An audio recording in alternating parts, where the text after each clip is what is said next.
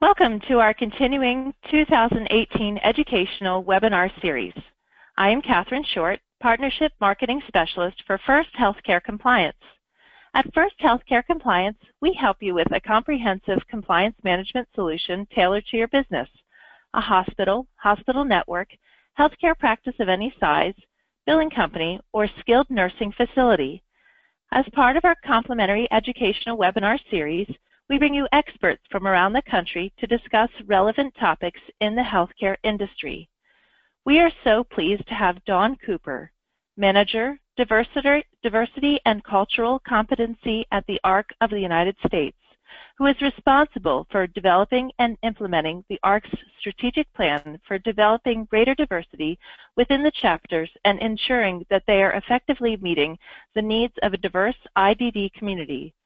As a professional diversity consultant with 20 years experience, Dawn has consulted within the organization on ways to leverage diversity and build inclusion as an organizational imperative and specializes in providing strategic and tactical direction to organizations looking to implement change and improve effectiveness.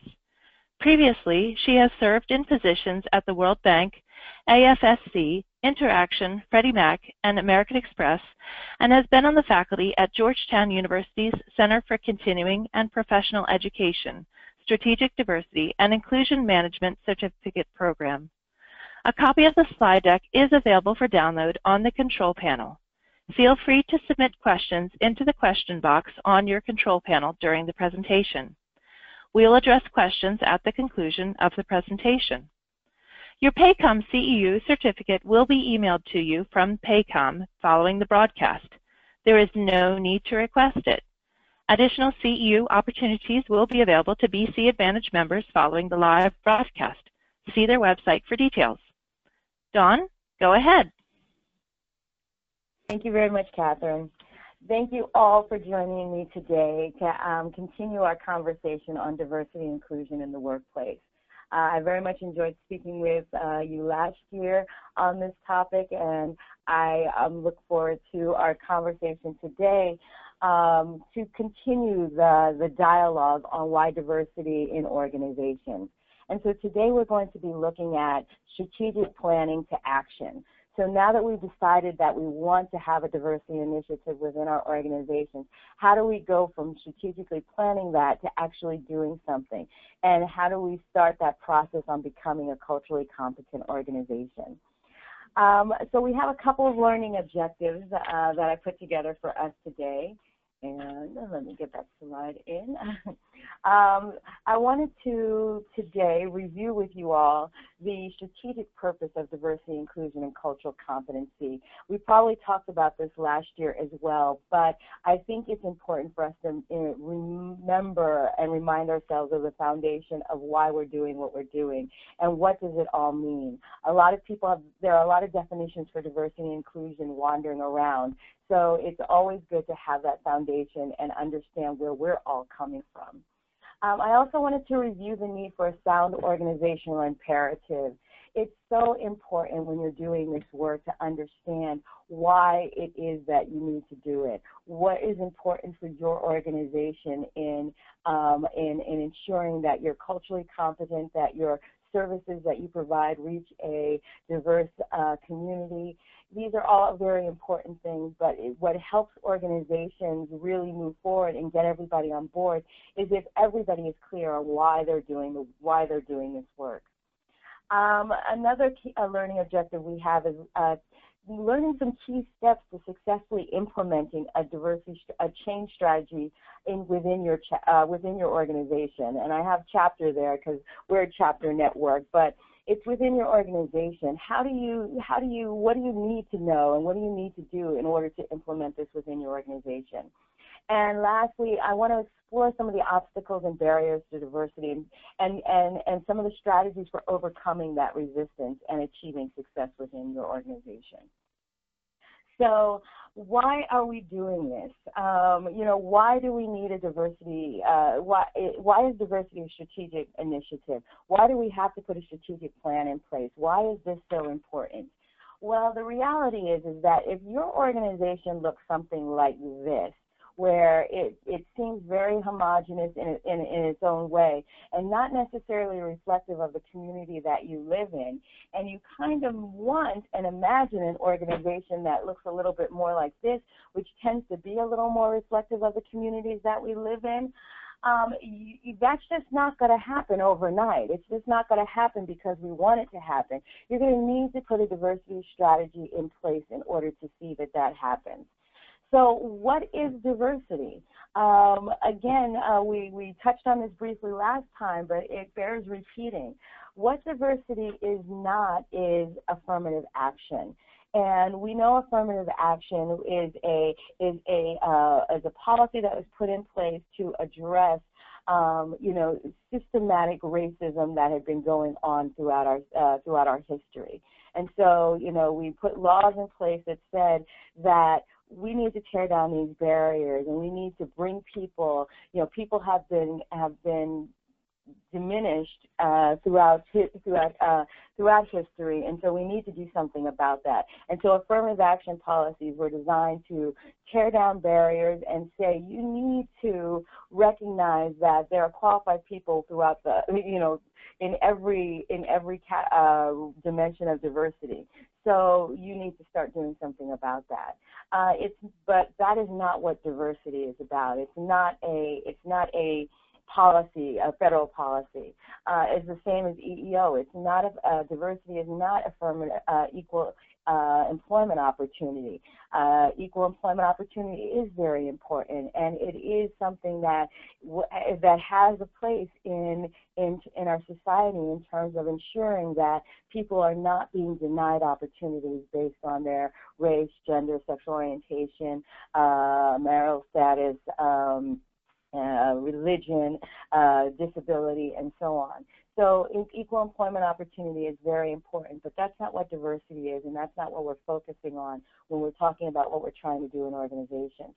It's not just about training. If your only exposure to diversity to date has been, going to a diversity class and, a training opportunity that your organization is doing, or maybe this webinar, then that's not diversity either. It's more than that, and it has to be more than that. There's a place for training in an initiative that you put together, but it cannot be the only thing that you're doing in order to build cultural competence within your organization. It's not minority focused. I'm sorry, I jumped human resources. It's not owned by human resources. The human resources absolutely has things that they own within an organization, but diversity once again transcends your human resources department and looks at everything that goes on within an organization, not only who you're bringing into an organization, but the things that are going on, the programs that you're developing, the products that you're putting out, the services that you're providing, and that goes beyond human resources. It's not minority focused. It's not just about the others. It's about all of us. It's not an us versus them. It's about a we. Diversity, a successful diversity initiative will bring an organization closer together and will ensure that there are processes put in place that will make it possible for everybody to succeed within that culture. So it's not just about, those guys and we're being left out. It's not that at all. If your diversity initiative is creating that kind of conflict, then it's not being done appropriately. It's about we and how we can be successful as an organization together, because we're all here together to make it successful. So what is diversity? Well, it's strategic, and this is some of the conversation that we started last year and that we want to continue this year. It is strategic. You have to think about how it fits in to the system of your organization and how that rolls down from the organization to the individual, to the departments, to the individuals within your organization. So it hits every aspect of your organization. It's tactical. You have to think about exactly what kind of impact you're looking to have at every different level within your organization, and ensure that you're taking those things into consideration and identifying what it is you need to do. It's systemic. As I just said, it's about the whole entire system, not just about one or two, not just about hiring, not just about retention. It's about everything. How we do business, how successful we are, how we relate to the communities that we're working within, and so on and so forth. It's inclusive. As I said, it's not an us versus them. It's about all of us. How does everybody who walk in this door to work for us understand who we are and what we're trying to be? And how can everybody achieve their potential and become, you know, an employee that can help this organization be the most successful organization it can be? So it is inclusive. It's goal-oriented. We should have we should know where it is we want to be and where we want to go and what we want to look like as an organization. And so we need to set goals for ourselves, and so we'll know when we've achieved what it is we're trying to do. And it's everyone's responsibility. I find it as a diversity professional with 20 years into the field and working in a lot of organizations that it's sometimes been seen as my responsibility to do, you know, to ensure that we become a culturally competent organization or that our diversity initiative is successful. And that's just not true. The reality is that we all have a responsibility to look at what's going on around us, to influence our peers and our coworkers, you know, to provide effective customer service. And so what does it mean for that? That can't be things that I own. That's got to be things that everybody else around me owns as well. So everybody has a role to play in the organization for making this successful. So once again, let's try and ensure that we're all on the same page with what it is we're talking about. So for me, in my presentation, diversity is that conscious decision that an organization makes to examine its systems and processes and create an environment that maximizes the potential of its employees for continued optimal organizational success. So, I mean, just think about that for a minute. This organization is looking at it, you know, we want to look at our systems and processes. We want to look at, if our organization looked like that first picture of, you know, of Paul Ryan and his interns, then if that's the organization that we have, like I said, our systems and processes have allowed that kind of organization to get in place.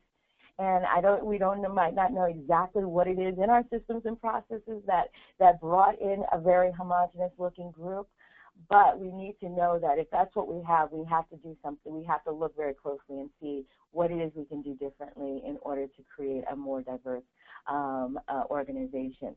But why are we doing this? Because we want to create an environment that maximizes the potential of all of its employees. And all of its employees are very important. So I always try and, you know, push people away from once again, the us versus them. It's not. It's about all of us. We have to all get there together or we're not going to be successful. And we're doing this because we believe it's going to make us a successful organization. And there's just no other way around it. It's not a nice thing to do. It's not a right thing to do.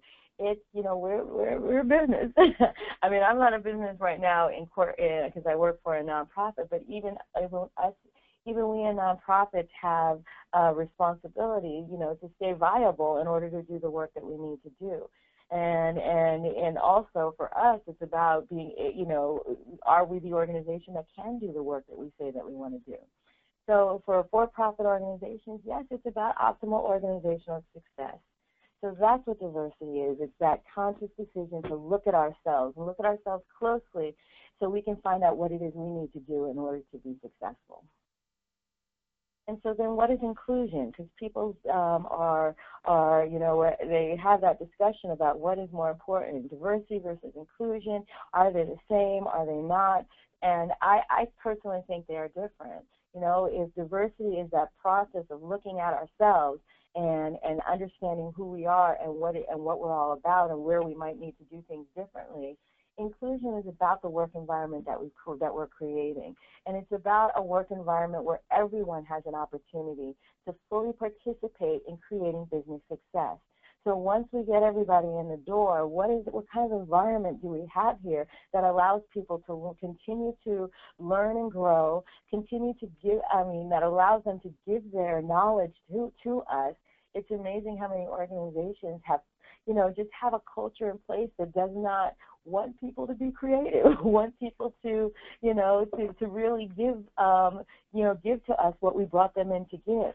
So inclusion is that work environment where we can all fully participate in helping the organization to be successful.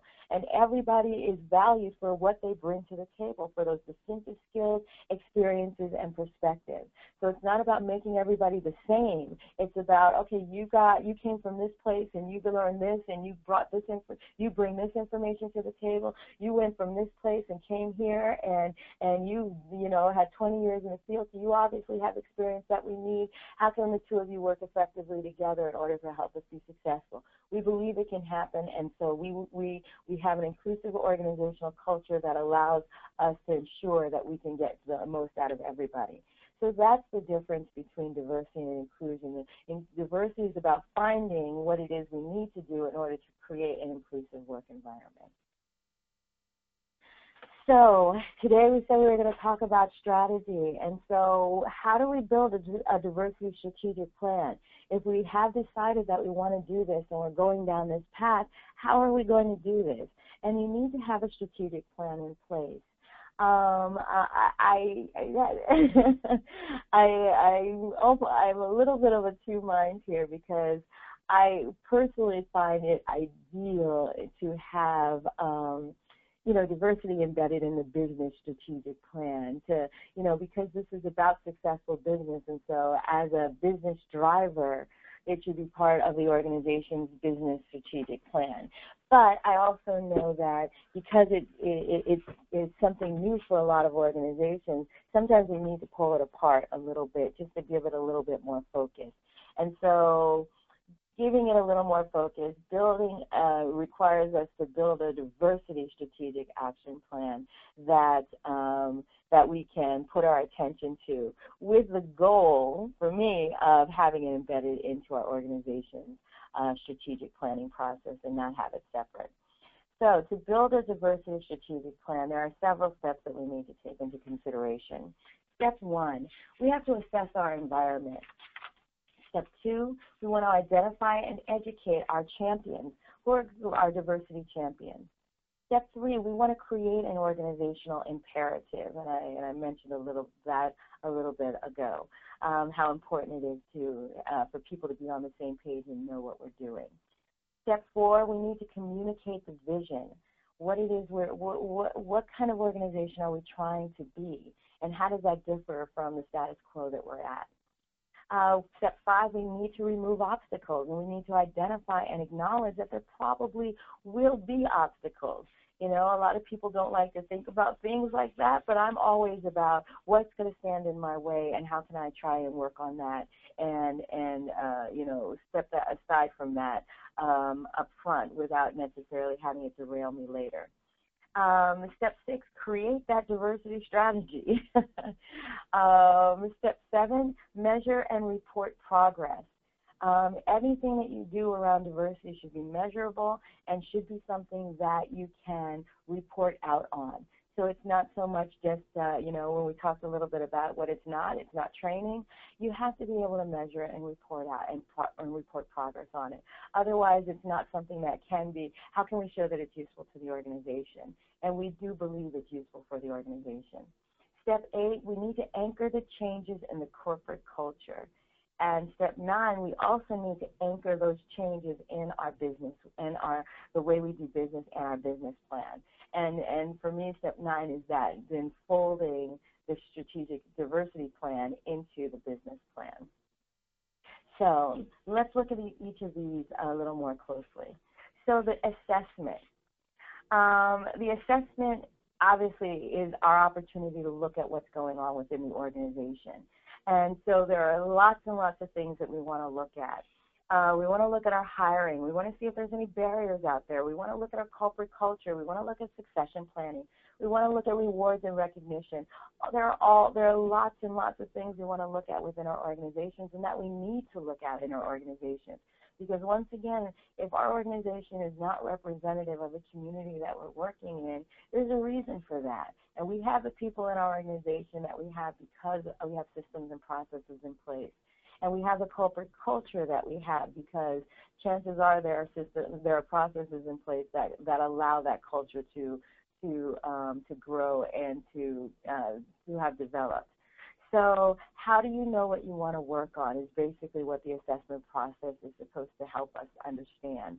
And so we can't just look at one or two things, like how many of each racial and ethnic group do we have in an organization. It's much, much deeper than that. Like I said, it transcends everything going on within your organization. So we're looking at program development, community outreach, customer satisfaction, attitudes, product development, customer support, implicit bias. You're looking at everything that you can look at to understand what is going on within our organization. And so what are the benefits of an assessment? Why is this important? Why should we be doing it? Well, there's a couple of different things out there. It can help you gauge the degree to which your organization is effectively addressing the needs of its core population. If you take that step back, and how often do we take that step back to see, okay, what are we still even doing what it is we said we wanted to do? Are we even still on target for meeting the needs of the population that we're working with? And that's the question that we had to answer when I came here to the ARC. I mean, we're an organization that provides support and services to people with intellectual and developmental disabilities. And the question that they started asking themselves when they brought me in is, are we meeting the needs of everybody who may have an IDD, or every family member who may need our support and services if they have a person with an intellectual and developmental disability in their home? And the answer is we don't know. We weren't sure that we were effectively meeting the needs of a diverse IDD population. We felt we were being pretty good meeting the needs of a white middle-class IDD population, but we really weren't sure about everybody else. And so that, doing the assessment that we did when I first got here gave us an opportunity to really see, how are the needs of different racial and ethnic groups. How do they vary? What is there difference between what they need versus what another group needs? And so that's what an assessment was able to help us to see. It also can help us determine the knowledge, skills, and interests and needs of our various constituent groups, our stakeholders. What do our staff? What kind of knowledge and staff does our staff? What kind of knowledge and skills do our staff, board members, and those individuals who are members of our organization? What do they know? What skills do they have? What knowledge do they need in order to help us make this change and go down this path? And that's important to know because, once again, if it's not just the diversity person's responsibility, it's everybody's responsibility. So we need to understand what it is people know and what it is they need to know in order to be able to help support us. It can help you improve access, utilization, outcomes, and satisfactions with the services and activities that you're conducting. So, by looking at the assessment, you'll get a better chance. You saw all those different things that you could be looking at on the previous slide. Those, answers to those questions, finding out more information about that should help you improve access, utilization, and outcomes. It helps you establish meaningful partnerships. It helps you give a sense of, if you're looking at your customer satisfaction, if you're looking at what's going on with them, if you're looking at what people need, then that's going to develop. They're going to see that you care and you're interested and you want to know more about who they are and what it is that is going on with them. So that will develop a better partnership.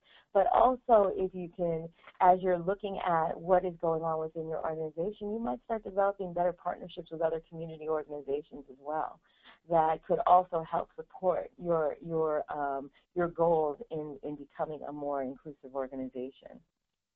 Other benefits, it helps you determine strengths and areas for growth in the organization, and it can help you develop your strategic action plan, which is where obviously we're trying to get to.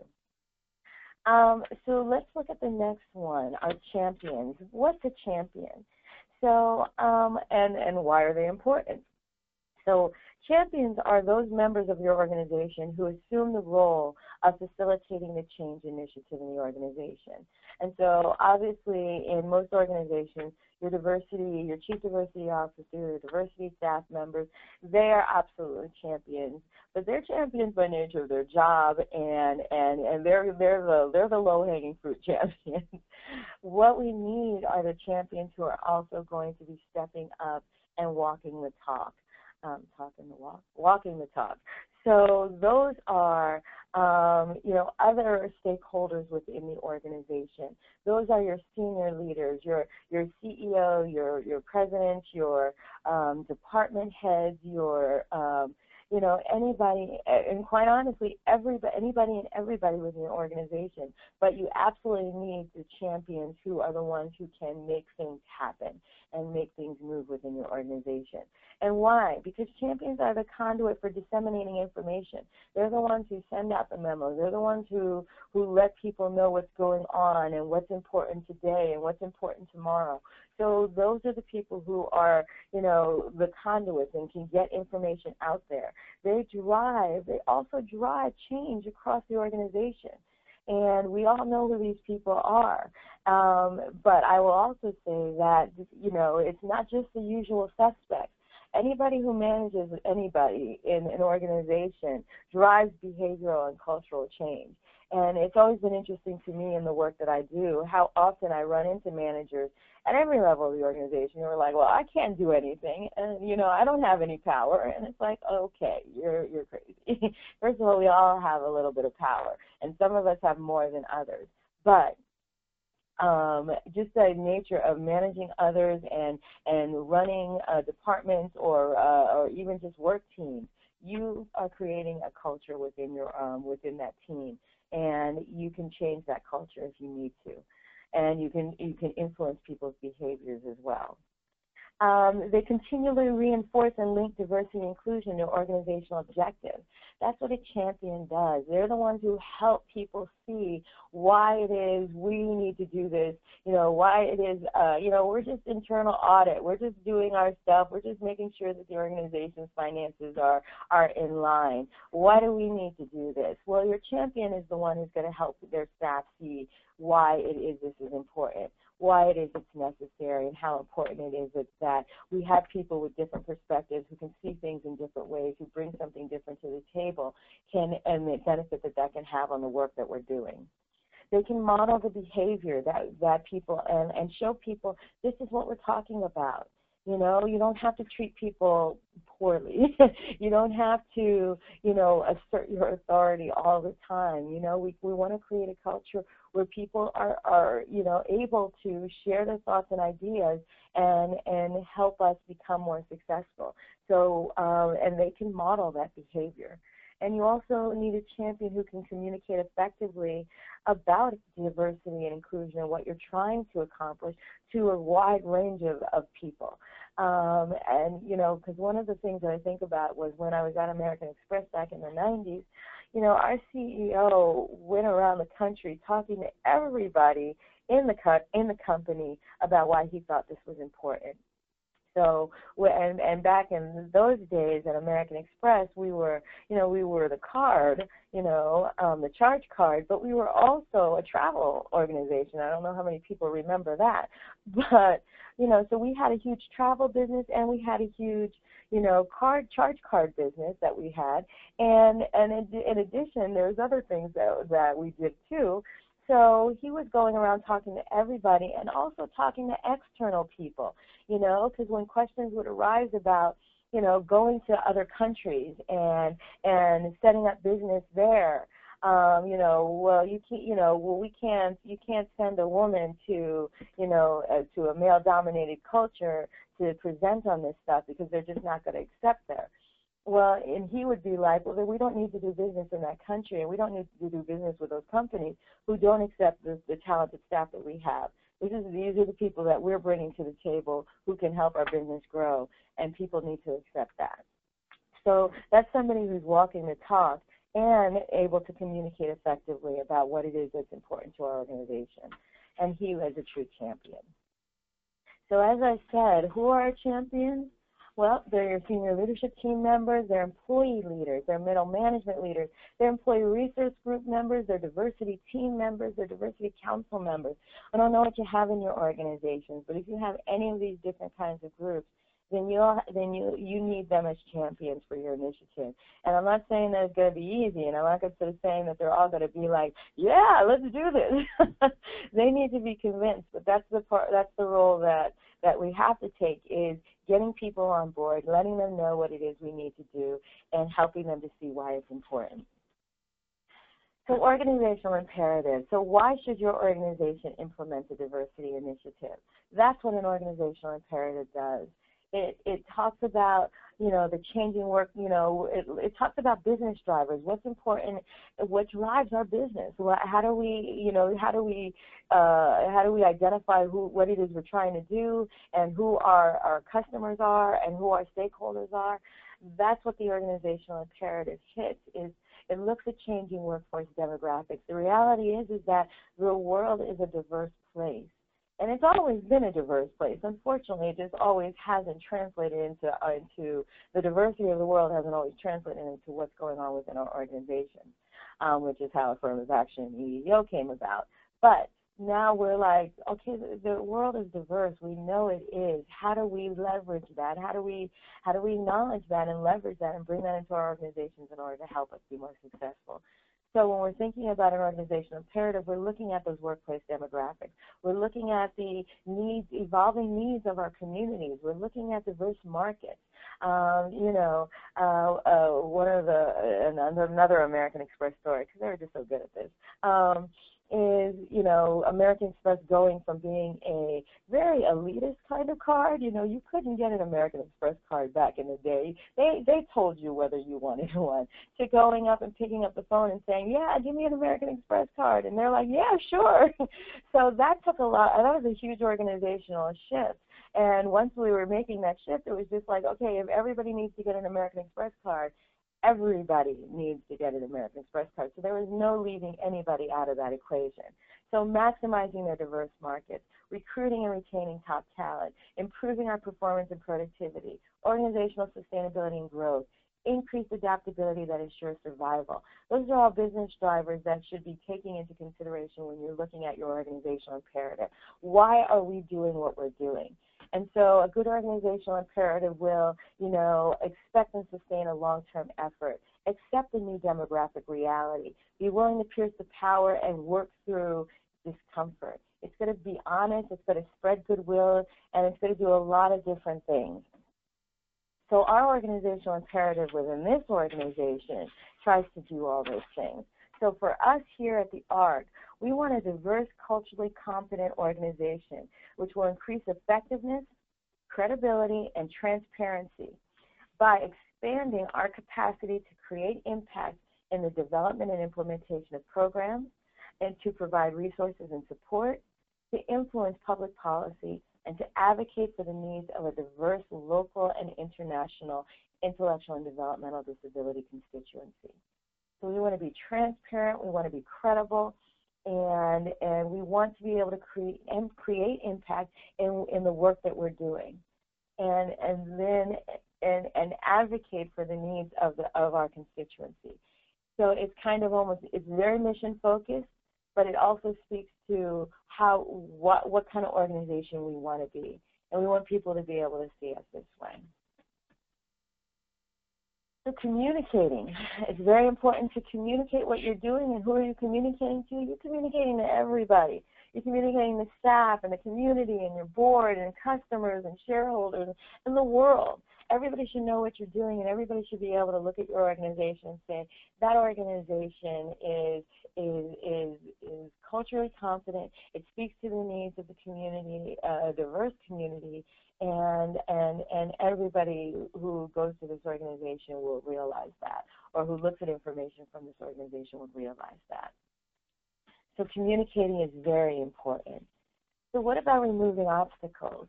And there are several obstacles that are organizational barriers to diversity. So we look at like cost of implementation. You know, I'm working in a nonprofit now, and I'm not even sure I have a budget.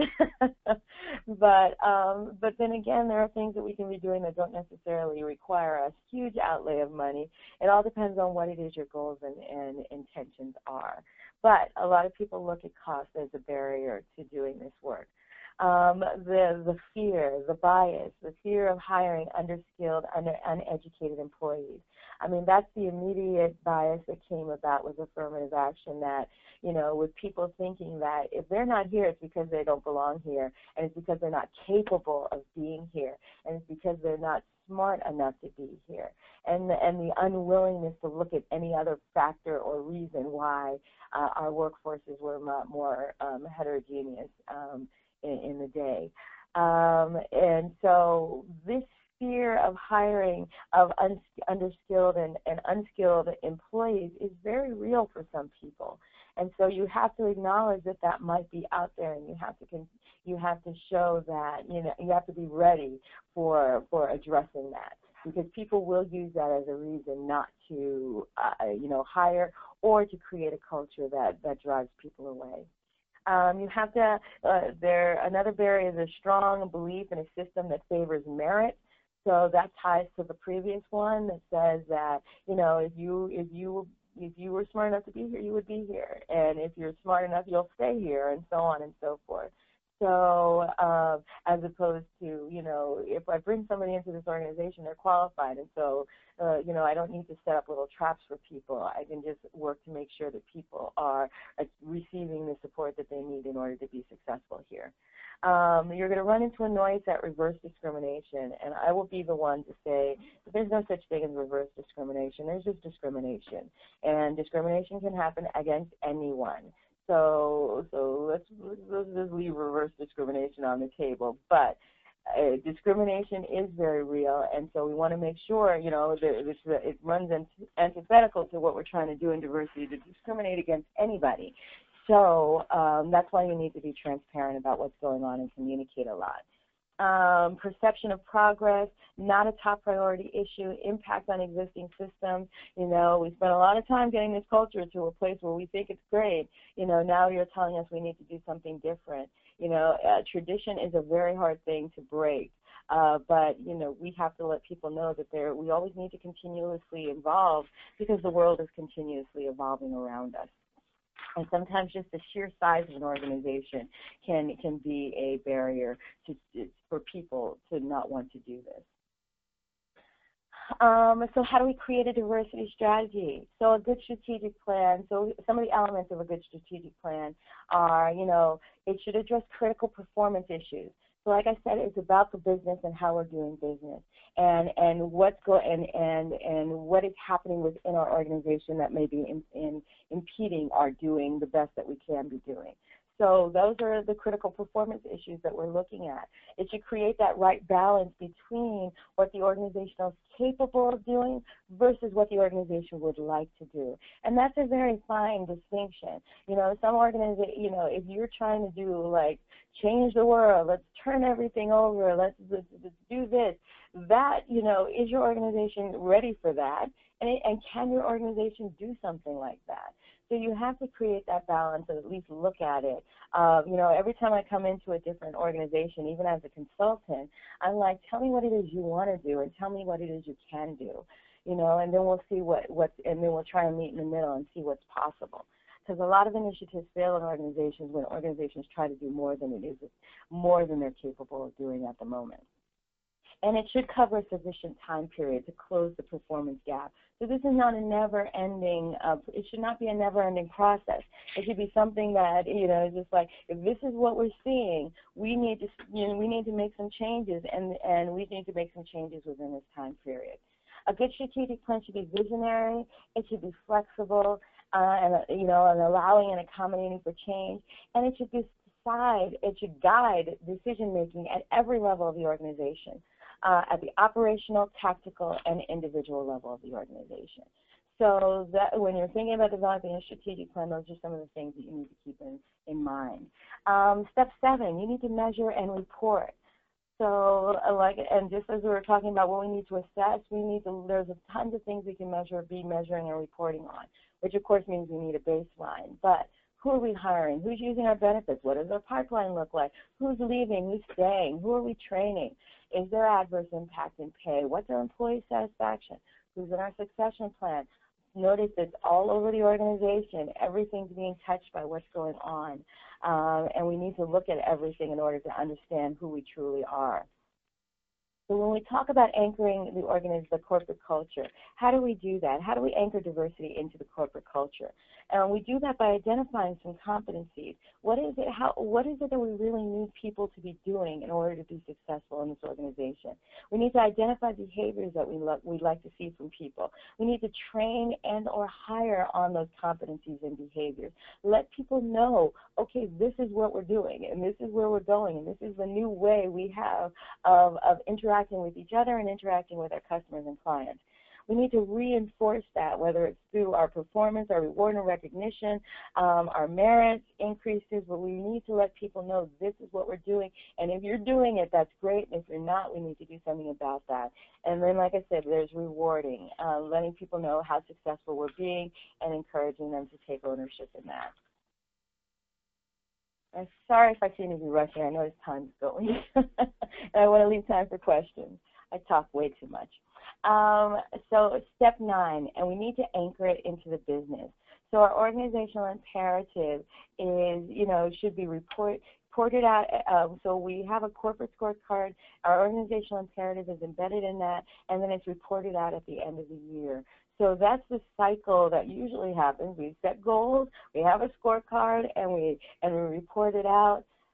Diversity needs to be part of that as well. And so at the end of the year, when we're reporting out on quote-unquote business results, diversity should be in there as well. And those actions that we've been taking that we're measuring on should be part of that too, and part of that year-end report-out process. So what are some of the discussion questions that you may want to have in your organization as you're thinking about these things and as you're working toward a strategic plan? What is the diversity profile of your organization? Does your management team reflect the cultural makeup of your workforce? I can't tell you how many organizations, and it's so much easier to see now because everybody's putting their pictures up online, which is very helpful, that you can see, leadership teams of different organizations. And then if you want to look at their numbers a little bit, because some of that's public information, you can see that there's a lot of diversity probably like in the middle management and lower management ranks. But when you look at the senior leadership team, it's very homogenous. And so then you have to sit there and wonder, okay, maybe we need to understand more about our succession planning and so on and so forth. Does your workforce reflect the cultural makeup of your customer base? Who should be responsible for monitoring and driving diversity issues in your organization? What is the goal of any training that you're trying to do? If it's just, you let people know what's going on, I will tell you the reason why most diversity training is not successful is because it's not tied into anything. It's not tied into what we were looking at here, this reinforcing. So we may have identified, I'm not even sure we necessarily identify competencies and behaviors before we do training, but you should. But then if you do training, it has to be reinforced. I mean, if my boss sends me to Excel training to learn some stuff and I come back not knowing Excel, I should be held accountable for that, and if I'm being told that there's new ways of us doing business and I don't want to learn those new ways of doing business because I don't think it's important, then I should be held accountable for that. Some other questions that we may have. Is diversity training a passing fad for us, or does it have a legitimate place in our business? Can you eliminate workplace discrimination or cultural insensitivity simply by changing policies to ensure fair treatment? I mean, these are more cerebral, conversations, but it can help you get to a place where you're understanding more about what it is you want to do and what kind of organization you really want to be. Is an organizational commitment to valuing diversity compatible with a commitment to merit and organizational excellence?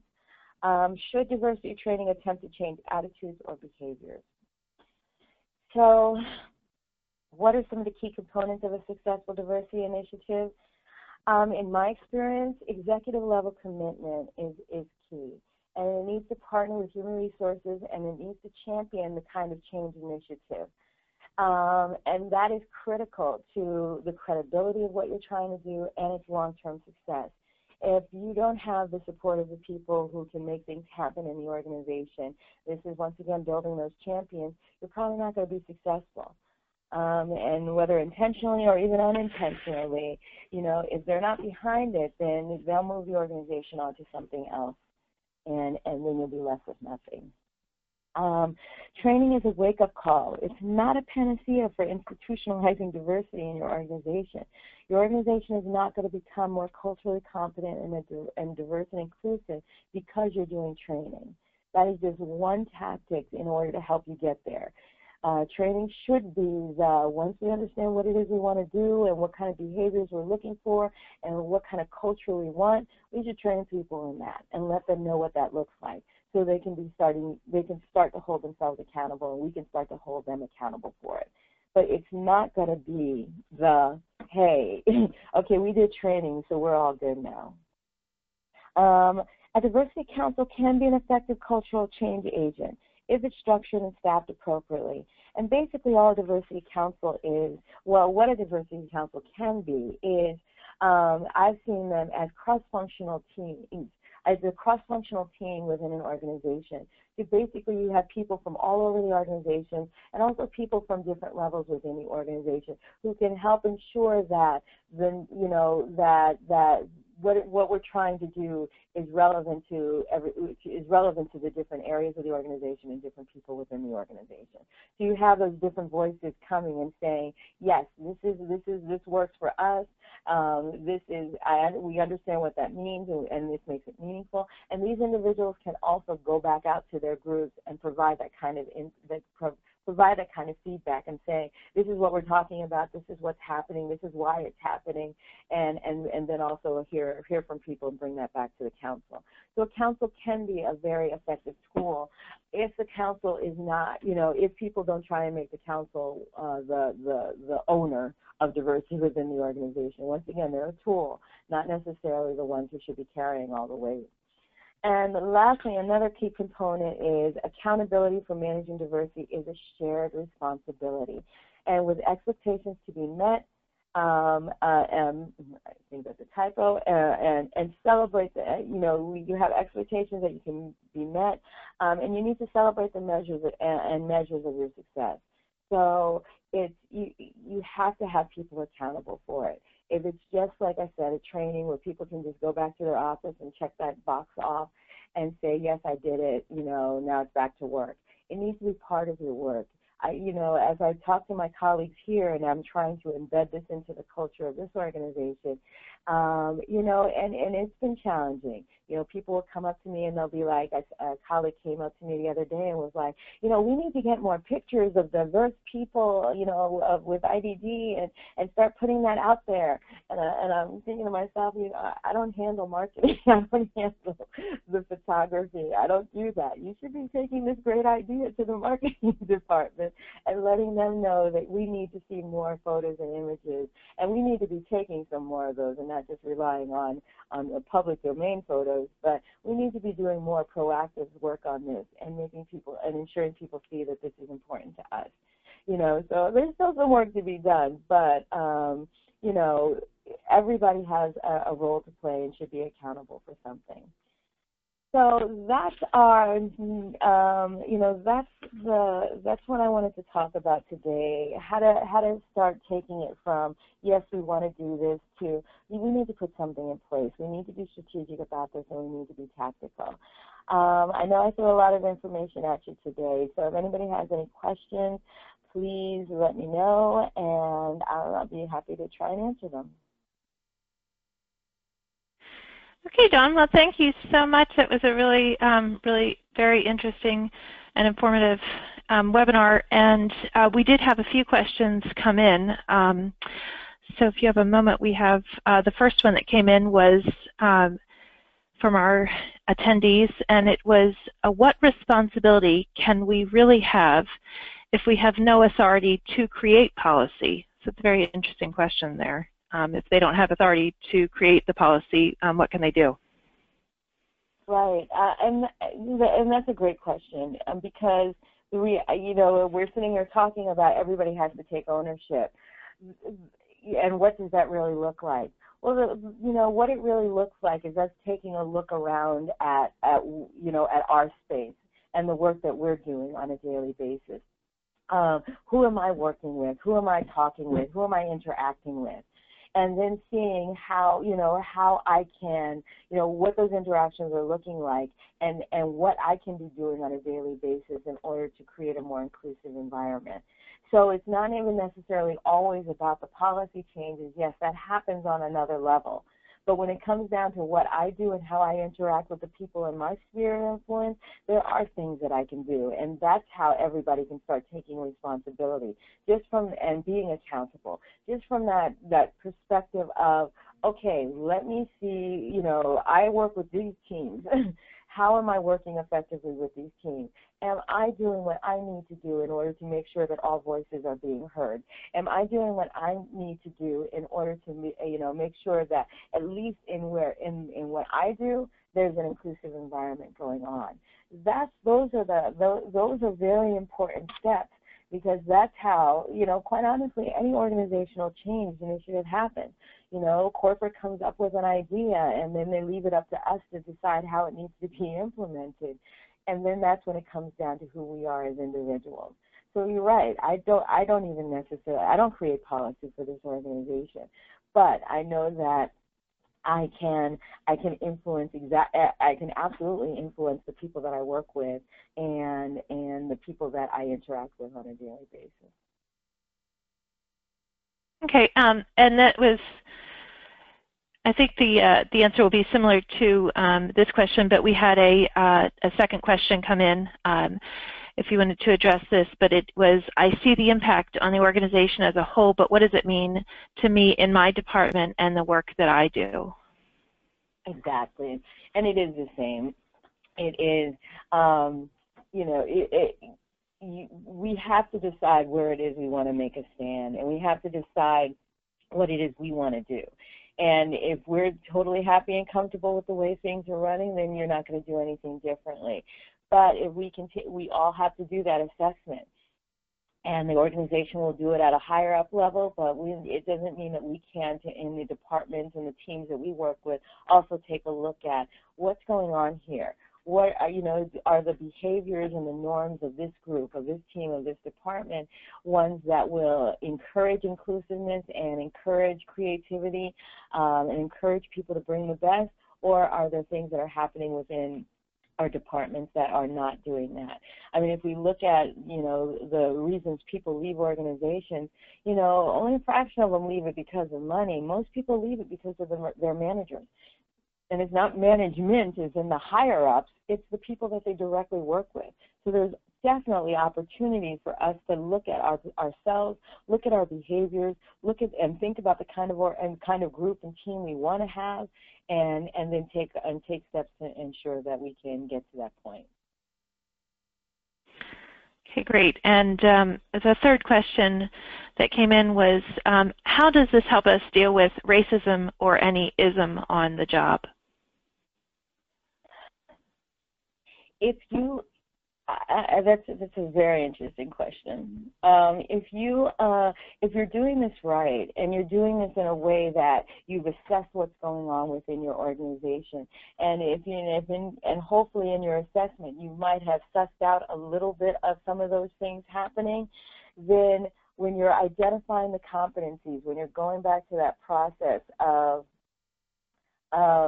identifying competencies and identifying behaviors, you'll start to think about, what you'd like to see, and kind of, let people see that this is, there are certain things that are not going to be tolerated here any longer. But also what you will hopefully have done is created better reporting processes within your organization. I mean, you cannot, change people's behaviors overnight, but what you can do is let people know that there might be different things that are going on within your organization that will help you see that behavior is no longer going to be tolerated. So hopefully we'll get better reporting processes in place. Hopefully we'll get better at having some conversations with people. And instead of, necessarily reporting, if there's one thing I learned in human resources is that people don't really want to talk to their colleagues very much, especially when something happens. But sometimes the best thing to happen is to let people know that this is not appropriate any longer. And that's not a good thing to say. And why would you want to make somebody uncomfortable? We're here to work. We're here to do something. So hopefully through this process, we'll learn better techniques for having difficult conversations, but also having the support in the system to be able to say, this is what's going on, this is what's happening. I've not been able to create any kind of pull. I've told them that it's not good. I've told them that it's not comfortable for people when they do things like that, and it's still happening. And there'll be processes now in place within your organization to work on that and try and find solutions, or to let people go. Once we're talking about championing, and like I said, when I shared that American Express story, I mean, just the one about our CEO saying we don't need to do business with people. That's money in the bank, and that resonates with people. But also, when we implemented a policy for